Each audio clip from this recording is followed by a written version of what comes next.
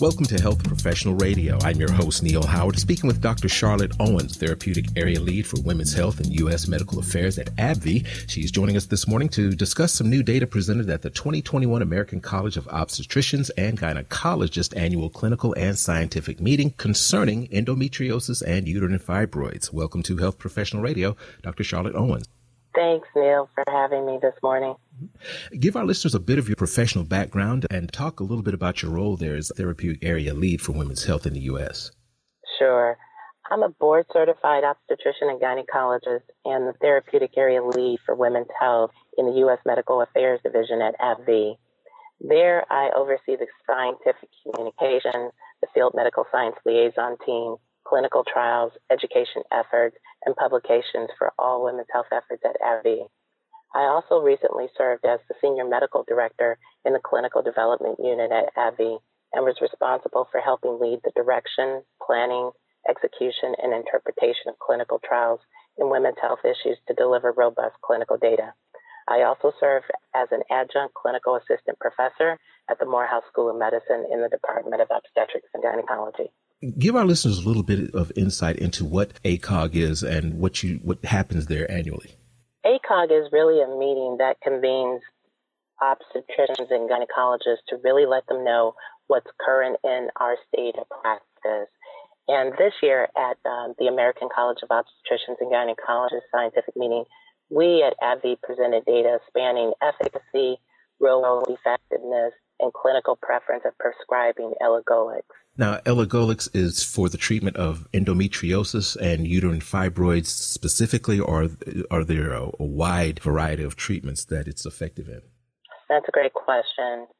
So I'm going to talk about two versions of Elagolix. Just to give a little bit of background, Elagolix at 300 milligrams twice a day plus ABAC therapy, which is estradiol norethindrone acetate, is indicated to treat women with heavy menstrual bleeding associated with uterine fibroids. And Elagolix alone at both 150 milligrams once a day and a 200 milligram twice a day dose is indicated for the management of moderate endometriosis. So what we did this year is really to highlight data from 3 presentations that showed the positive treatment effects in both endometriosis-associated pain and heavy menstrual bleeding associated with uterine fibroids. And also we have one presentation that highlighted higher physician satisfaction than with other currently available treatments.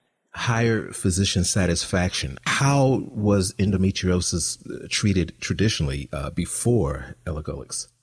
Endometriosis is currently treated by several different modalities, including oral contraceptive pills, nonsteroidal anti-inflammatory agents, progestins, and other medications that are used to try to stop the cycle in an attempt to take care of some of the symptoms of endometriosis-associated pain. Now, what are some of the causes of endometriosis? Is any woman a candidate to deal with this situation, or are there specific circumstances that have to exist? Well, one of the things that we don't really understand is what causes endometriosis. There are several different theories that attempt to explain it, but essentially, endometriosis is the presence of the lining of the uterus outside of the uterus itself. And this can be in the area of the ovaries, it can be in the pelvis itself, or in other distant organs. Tell us what it is that makes Elagolix unique as opposed to some of the other traditional treatments. Elagolix is an oral non-peptide gonadotropin-releasing hormone antagonist that's FDA approved to treat heavy menstrual bleeding due to uterine fibroids under the brand name Orion, and to treat moderate to severe endometriosis pain under the brand Orilissa. Orion is a combination of Elagolix, estradiol, and norethindrone acetate, and it's the only oral medication FDA approved to help lighten or reduce, heavy menstrual bleeding due to uterine fibroids. Orion is very different. It's not surgery, it's not a procedure, it's not birth control, and it's clinically proven to reduce heavy menstrual bleeding due to uterine fibroids in as soon as a month, regardless of several patient factors, fibroid factors, and uterine factors that are typically used right now to help us decide treatment.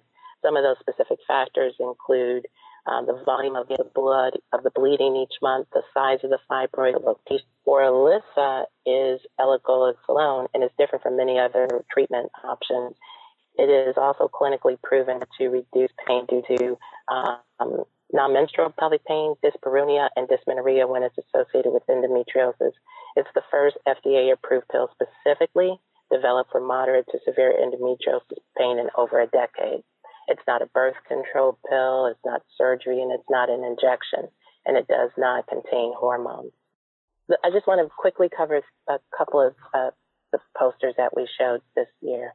The first study I wanted to discuss quickly is presentation 214, and it's entitled Meta-Analysis of Quality of Life Outcomes for Treatment with Elagolix plus AdBac and Hysterectomy for Symptomatic Uterine Fibroids. Meta-analysis on the quality of life outcomes of Elagolix plus AdBac and also hysterectomy for the treatment of symptomatic uterine fibroids.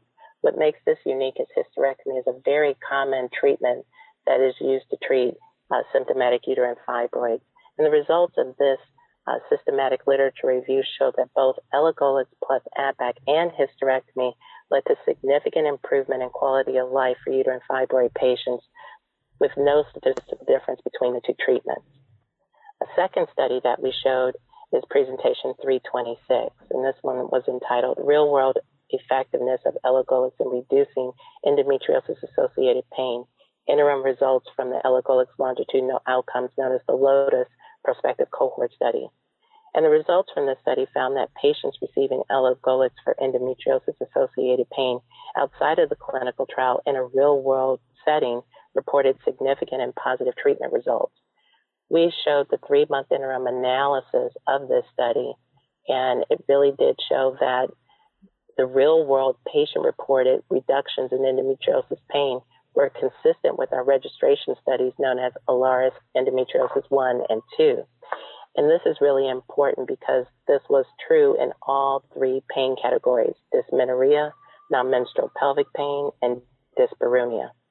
And then finally, I just want to highlight presentation number 302, which was called the Physician-Reported Satisfaction with Treatment and Pain Reduction in Endometriosis Pain Receiving Elagolix Compared with Other Prescribed Treatments.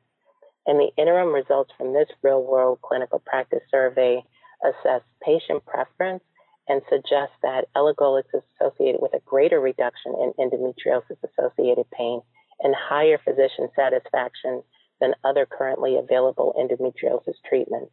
There are very few studies conducted to explain the attitudes in physicians who treat patients with endometriosis. Is it effective in any woman that's suffering from uterine fibroids? So Orion, we've done several different analyses to really talk about whether or not we can find patient factors, uterine factors, or fibroid factors to reduce heavy menstrual that may diminish the efficacy of Orion. And to date, and we've published this in the Gray Journal, we have not identified any patient fibroid or uterine factors that reduce the efficacy of Orion. Which patients are traditionally affected by these uterine fibroids? Young women, middle-aged, postmenopausal? So the thing about uterine fibroids is that it is the most common pelvic tumor. It's found in up to 80% of African American women and up to 70% of all women. And so it makes it very common. Of all women who are affected, what we know is that at least half have symptoms. And the most common symptom is heavy menstrual bleeding, but you can also have things such as pelvic pressure and pain, etc. The unique thing about this, though, is that there's disparity amongst African American women. They tend to get uterine fibroids very early in life, as early as in their 20s. They tend to have a higher burden of disease and more symptoms. How do these fibroids affect childbirth or conception? Well, some fibroids actually can be a source of either some type of infertility, either the inability to get pregnant or the ability to sustain a pregnancy. And there are also some specific pregnancy complications that can be a result of the uterine fibroids, but not all women will experience this. Where can our listeners go and get some more information about about these uterine fibroids and the treatments that we've been talking about today? I recommend, your listeners visit the American College of Obstetricians and Gynecologists annual clinical and scientific meeting website to learn more. You can also learn more about Orion at www.orion.com and Orlissa at www.orlissa.com/HCP.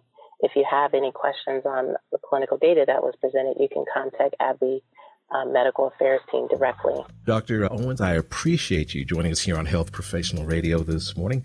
I'm hoping that we'll speak again. Thank you, Neil. Have a great day. You as well.